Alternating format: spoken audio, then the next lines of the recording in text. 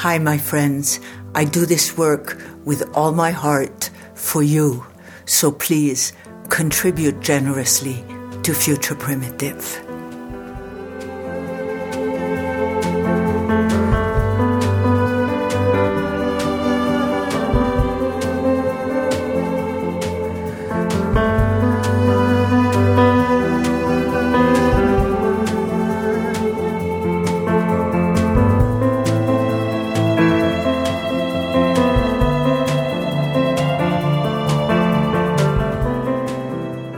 Hi, my friends who listen to Future Primitive.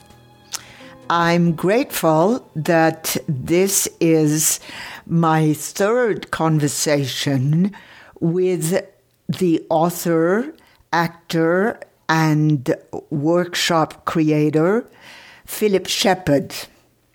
You might remember that Philip Shepherd has written a book called New Self, New World, Recovering Our Senses in the 21st Century.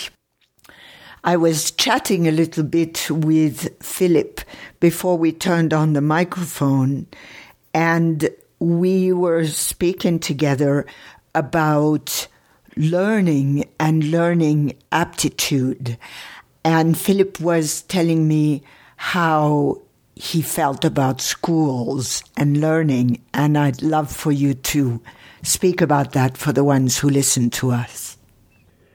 Well, the memories for me of school, the most vivid memories, it was almost a sense that my energy was being strangled. I remember as maybe a 10-year-old, it was a spring day, and I was sitting in my class at my desk, and the teacher was going on about something, and I was looking out the window at this beautiful day outside, trying to understand why I couldn't just run out and join in. But it's a huge construct within our culture that children should go to school and sit at a desk and suppress the body's energy and learn to just deal with abstractions and live in their head and of course, metaphorically and literally pay attention to the head of the class. And to think of what, children are so tender and curious and excited and avid to learn. And we, in effect, say, no, you shouldn't learn these things, and you shouldn't learn in that way. Here is how you have to learn. And the natural learning that a child is impelled towards is sort of thwarted and demeaned in favor of the learning that is offered up by this factory school system.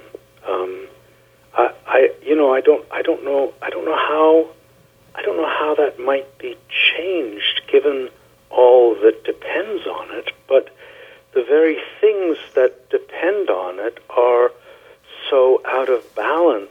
The economic system, our ways of appreciating beauty and the world are thwarted, and how all these things would have to adjust in order to profoundly honor the child and honor its gift of curiosity and learning. I look at it and it's like a Gordian knot, and I don't know how to begin to untangle it. Well, if I may, I'm going to ask you, how have you disentangled this with your own children? It's a good question. I wasn't wholly successful, and my daughters went through the public school system, and I was fortunate because I live on an island, and most of the island on which I live is a park, and there's a school that goes up to grade 6 in the middle of a park. And it's a school that looks out at the lake, and there's no fence around the school. It's just parkland, and horses come and look in the windows, in the middle of winter. And it's part of the school is just a regular grade school, and part of the school is a science school. So they were already the school starts out with certain advantages, and when they went there were compassionate teachers, not all of them, but enough, and then things changed, and at a certain point, we pulled our daughter from the public school system and put her into a private school, and it was a very, very difficult thing to do, because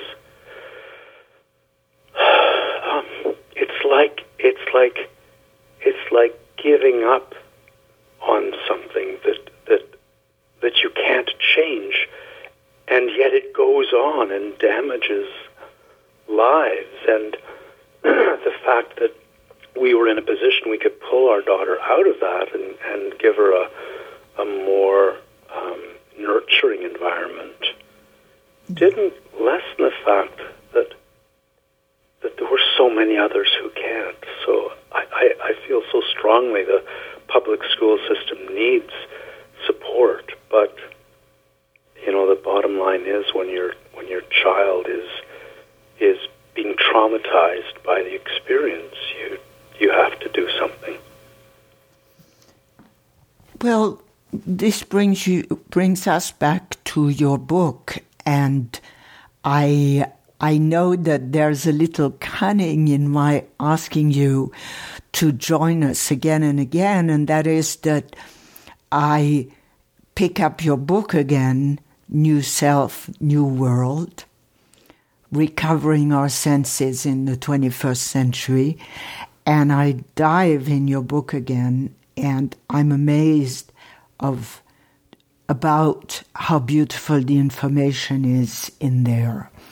And so I want to ask you, after this talk about schools, I wonder, would we need to recover our senses in the 21st century if we were not locked up for 12 years, 16 years, whatever it is? It's a really good question. You only need to recover senses when you've lost them. And what we lose in that school system is so profound. We lose touch with our own bodies and our own energy, which is a bit of a miracle, considering how vibrant that young energy and those young bodies are. So it's a testament to the ingenuity of the system, in a way, that it can actually suppress and subvert that energy. And if children were nurtured and honored in their learning, then I think it would change everything in society. I think it would change the way we understand nature. I mean, nature has become, certainly in our urban environments, decoration. That's extraordinary to me, that our most intimate teacher is sort of relegated to the status of decoration.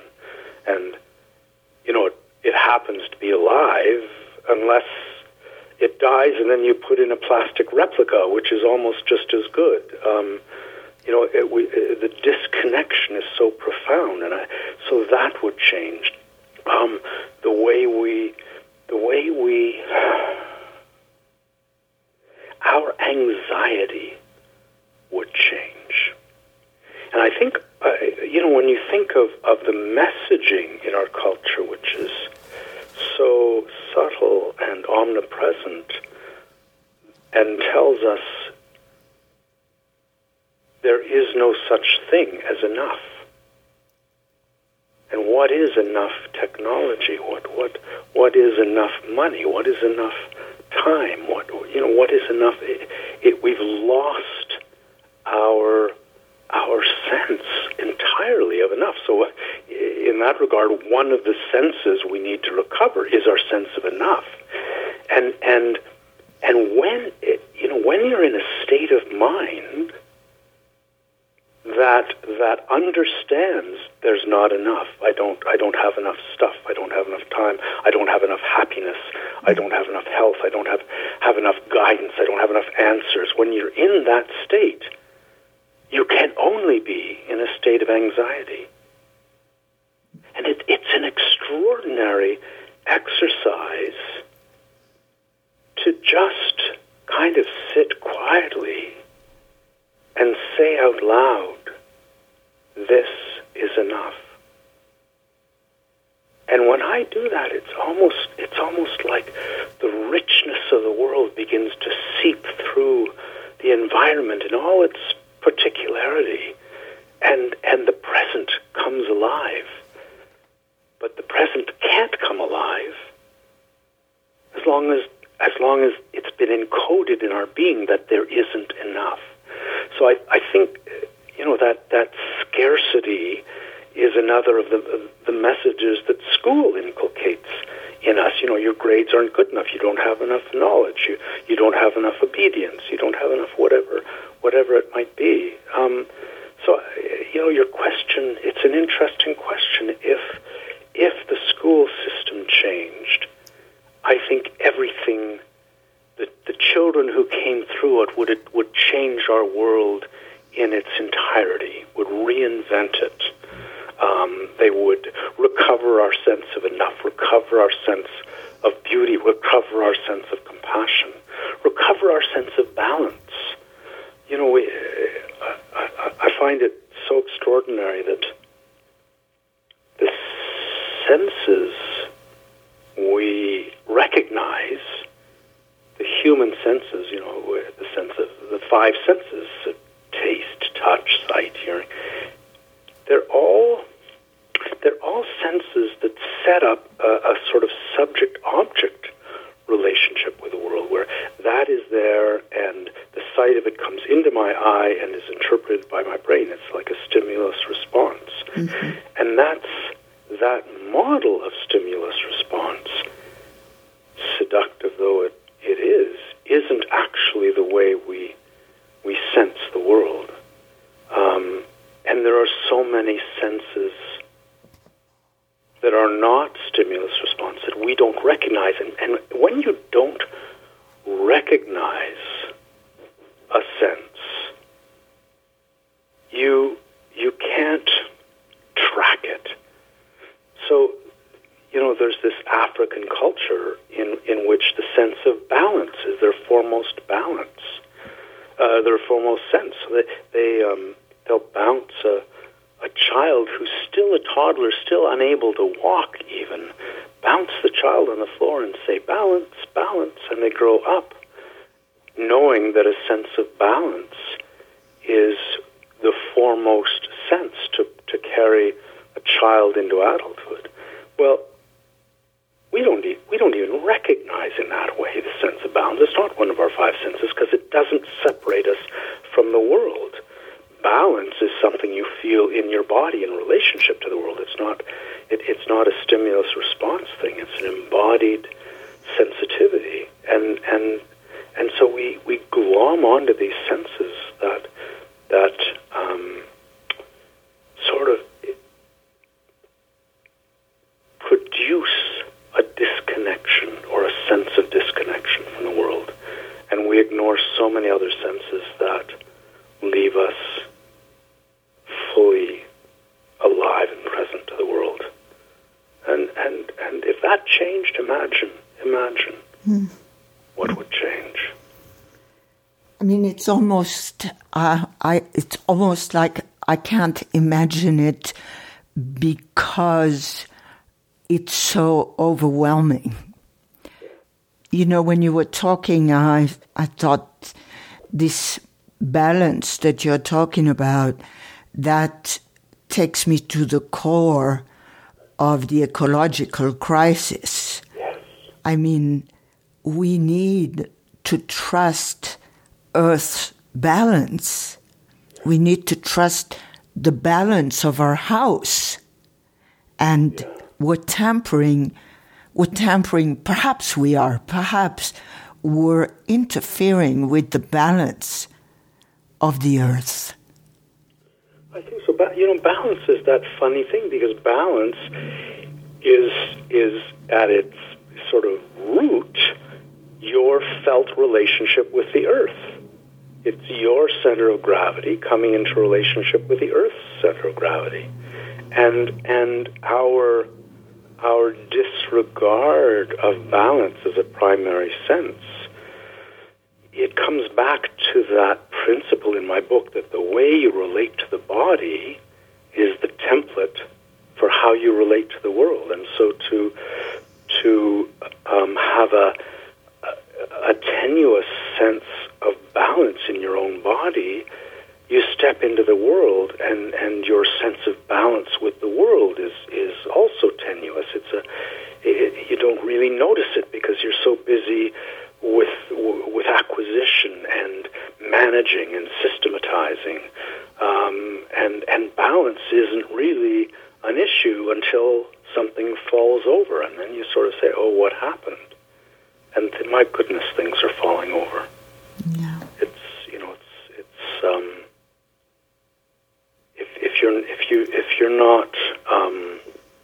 If you don't feel grief at it, if your heart doesn't ache for what's happening, it's because you've managed to seclude yourself somehow from what's going on, and of course it's a natural thing, but it's that kind of seclusion is the opposite of what is needed to heal ourselves. Well, I want to ask you, yesterday I listened to a lecture on fracking, and there is this horror in Syria, and my question is not political. My question for you is, how do we not zone out in overwhelm? How can we feel this in our gut, where we need to feel it so we can participate and not go away into our heads? It's such an important question, Joanna. Mm-hmm. And to me, just for myself, there's a lot of talk about truth and authenticity, which are immensely valuable concepts, but to me they lead into the head. Am I really being authentic? Well, is that an authentic question? And how can I think authentically about? That it invites self-doubt, and self-doubt itself is a sign of division. So for myself, what my touchstone, what I come back to, is a sense of my own wholeness. And everything in the world sort of militates against feeling your own wholeness, that felt sense of yourself in this world. And, no one's wholeness exists apart from the world. You're called into wholeness through all your relationships with everything that is. And so when you come to that place of wholeness, and when you cherish it and wouldn't sacrifice it for anything, there emerges from that wholeness a kind of clarity that not just enables you to act, but prompts you into action. Mm. Because when you feel yourself as a whole, it's your means of feeling the world as a whole. And when you feel that wholeness of the world, you've struck up a dialogue. You've opened the channels for conversation. The world will whisper in your ear, this is what you were born to. Mm-hmm. This is what is necessary to your life. Mm-hmm. Well, it's interesting because I call wholeness dignity. And while you were talking, I was thinking about the species of animals that are disappearing, and where I might have most learned dignity is by watching my cat, or I should say the cat that graces me with its presence, with its dignified presence. So animals show us innate dignity, innate wholeness, don't they? And that dignity of the cat isn't an expression just of the cat. The dignity of the cat is an expression of its ease in relationship with the world. Mm-hmm. So in effect, the world is being expressed through that dignity. And we have that same capacity. We do. Our freedom, which to me is the most cherished value in a way, our freedom is that state in which our being is whole and can be expressed, and our passions and our ease and our calling are all manifest in each moment. And it's a state of harmony, unlike, it's a harmony that will take you somewhere and you don't know where, unlike, ideas that some of the self-help promoters,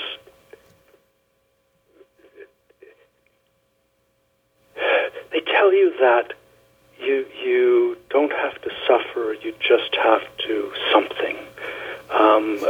This is the answer, you just need this. And if you take away the answers from the self-help industry, there's nothing left. And yet, there are no answers to life. There's no answer. There's experience, there's aliveness, there's communion, but there's not an answer. And so it's a funny kind of paradox, isn't it? But you don't, it's so hard. People are feeling deep insecurities and anxieties, and they want answers. They want that security. They don't want to be told, take a risk, feel your breath. Take a risk, come home to yourself, and see where it leads. And it might lead to wailing at the top of your lungs. It might lead to grief. It might lead to dancing in the morning dew. Who knows where it might lead? That's not the issue. The issue is coming back home to yourself in this present moment, on this earth, now. And then you find your place in this remarkable dance that's happening all around us. Is there a need for courage to be willing to come to the present moment?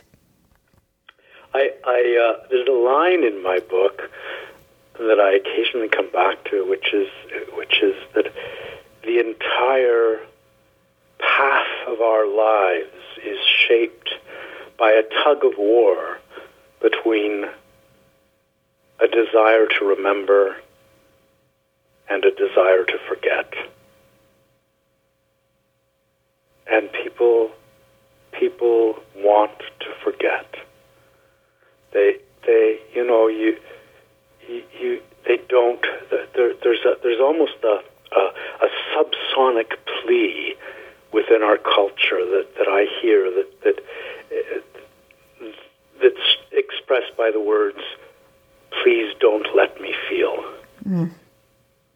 And people get into their cars and into the upholstered chair with their music, and it's climate controlled, and they don't feel the air. They don't hear the world. They don't sense the living presence of the world. And they prefer that. They would rather not feel. And, the opposite extreme of that is you get on a bicycle and you ride and you feel the engagement of your body and the sort of looming threats of traffic around you, and you hear the birds and the cars, and you're alive to the world. You're activated. And people don't want to be activated. They'd rather fall asleep. And so that activation comes when the desire to remember takes hold of us. And my gosh, it's a journey to remember. It's a journey to remember the body you've so neglected and so taken for granted and so abused. And then you remember it, and you start to move out of the head into its sensitivities and its presence, and you begin to remember. And yes, it takes courage. It's that journey back into the body is, in a very real sense, the hero's journey. It's the conclusion of the hero's journey. It's the homecoming. And, you think of the Odyssey, and you think of what it took for Odysseus to return home. Going to Troy and fighting the war, that was almost nothing compared to the homecoming. And that homecoming of Odysseus, all those trials and joys and heartaches that he went through to get home, to return to his wife, that the female representation of his being, to return to her took courage every step of the way. It's called a hero's journey for that reason. But all the myths of the world are there to help us, to help guide us and support us in that journey. And if you don't make that journey, then you're giving in to that desire to forget. And in that oblivion, our planet is currently suffocating. And that oblivion begins with our own bodies. Philip, once I wrote a poem decades ago where I said that my body was my poodle, and what I meant by that is I was so jealous of my sister, and my sister has this little gray poodle, and as a little bitty thing, I tried to hang the poodle, but I hung the poodle on a branch that bent. Probably just as well. But I was small and I could only reach the branches that bent. And then now today, going back to the cat, I would say my body is those animals that I so deeply respect. And I just want to tell you what my posture is while we're talking. And every time it's like that, I bend over the phone. I'm sitting and I bend over the phone, and my eyes are closed, and I rest my head on my arms or my hand, and I feel this overwhelming sense of being connected to you. I feel the antithesis of loneliness. And so I just want to wish to the people who listen to us how to feel that beauty that comes about from feeling heard, feeling felt, and feeling connected to another being. Yeah, it reminds me that phrase, feeling felt. It reminds me of there's a Latin verb that our word consciousness comes from. It's the verb is conscire, and it means to be mutually aware. So consciousness comes from this word that means to be mutually aware, and that sense of feeling that you're being felt when you do recover your senses. I have that sense with a pencil, that when I give a pencil my attention, as its reality becomes vividly alive to me, I feel that reality feeling me at the same time. It's a funny thing. It probably sounds a little flaky, but it's the most real experience in my life. And there's a profound connection between embodiment and spirituality, because embodiment isn't something that happens within our skin. Embodiment is what enables us to arrive on this earth in the present, alive to it and engaged with it. So embodiment at its fullest realization actually allows the world to live within you.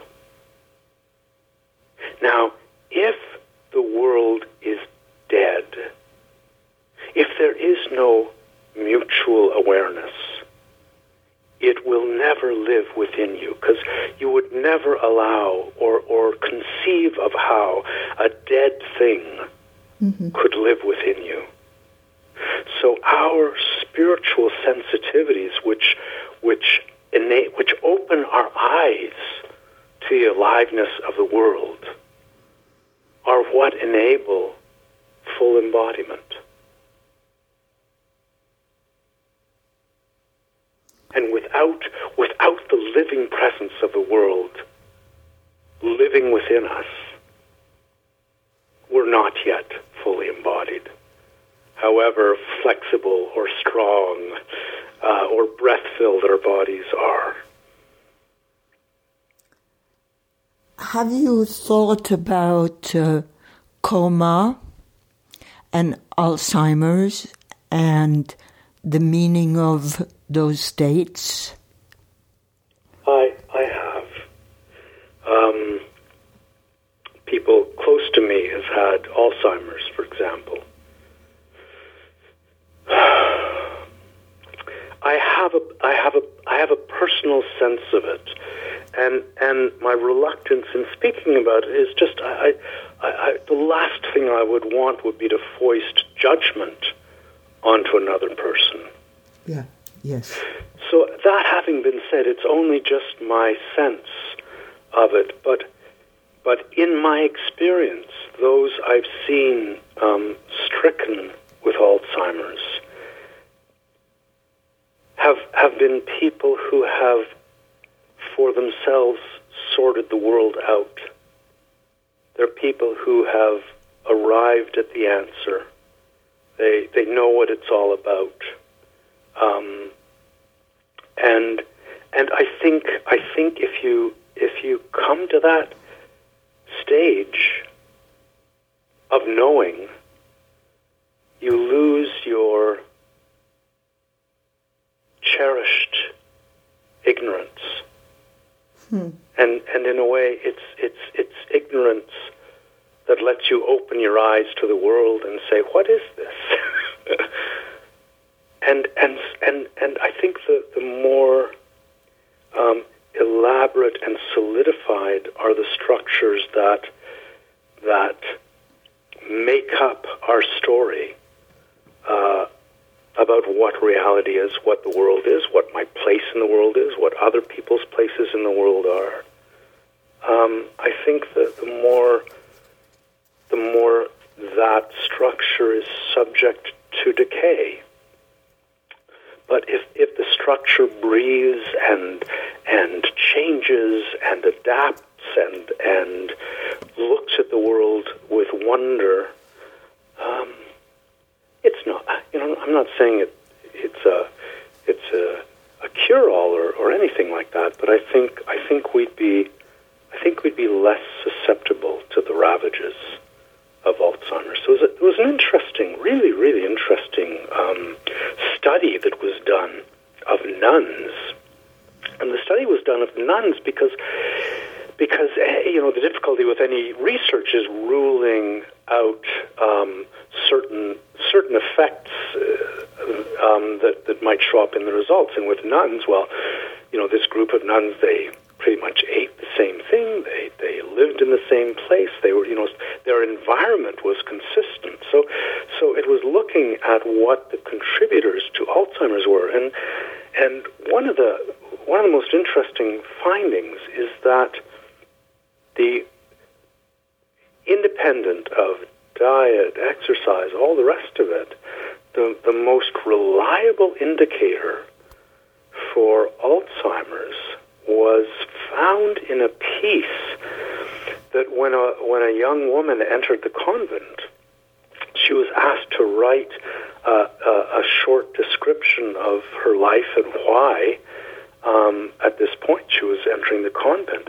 And these pieces were preserved, and the researchers were able to go back to them, sometimes decades later, and look at them. And in those pieces, they could assess the sort of vocabulary and the subtlety and the imagination of the writing. And those people who were most imaginative, most subtle in their use of language, most curious in a way, most filled with questions, I suppose, were those who were less susceptible to Alzheimer's later on, to the point where there was a mother superior, and the nuns had given their consent for an autopsy at the time of their death. There was a mother superior who had shown no signs of Alzheimer's at all. When they did the autopsy, her brain showed significant evidence of what we would think of as Alzheimer's, but she didn't display any of the symptoms of it up to her dying day. I find that compelling. It's like she was able to dance with the life of the world and keep doing that and adapting in ways that enabled her clarity of mind to be preserved. So the translation of experience into language can be medicine. That's what. That's a very potent and astute way of putting it. Yes. Yes. Okay, so here. That's beautiful, Joanna. Thank you. Yeah. So here we come to a question I want to ask you, because I love language, and language can be a double-edged sword. Language can facilitate abstraction, and language can be embodied. What does that comment invoke in you? it takes me back to the writing of my book, in which abstract concepts abound, and I'd hate for anyone to think that I was derogating from abstract concepts. We gain so much through our ability to think in an abstract way, but more important in the writing of the prose than any of the abstract concepts being presented was the music of it, or the rhythm of it. So if a sentence was not alive in its rhythms and its grace, even if it seemed to be faithful to the abstract concept it was presenting, it wouldn't. It didn't deserve a place in the book. It needed work. It needed help. It needed to be brought along. So the embodiment of language is really what gives it that grace and aliveness, the breath of the prose coursing through it, arises from our embodied sensitivities. And I think it's an important thing that an abstract concept will serve us only when it's integrated. If it's not integrated, it sort of stands like a sign between us and the world and mediates our experience of the world. To integrate any abstract concept, though, the only way I know that it can be done is to bring it down into the body.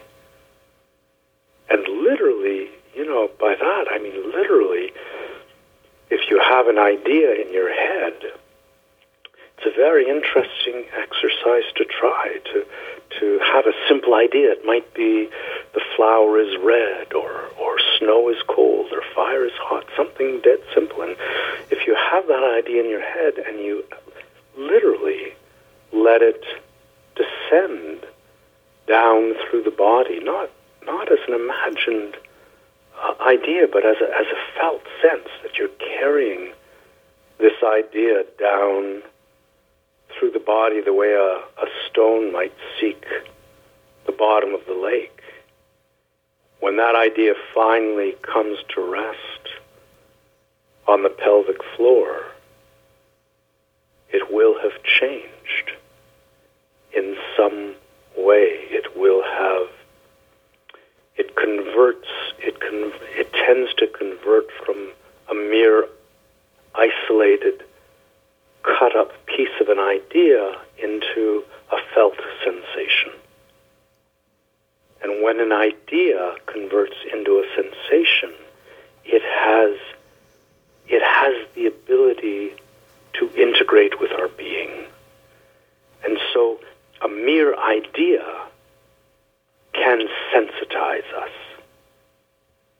And sensitivity, I've said this before, sensitivity I think of as our true intelligence. Mm-hmm. And that happened in a grand metaphoric scale when the astronaut took the first photograph of the Earth and brought it back to Earth and showed it to people and said, look. And this, boy, I remember when that happened. Yes. It was powerful.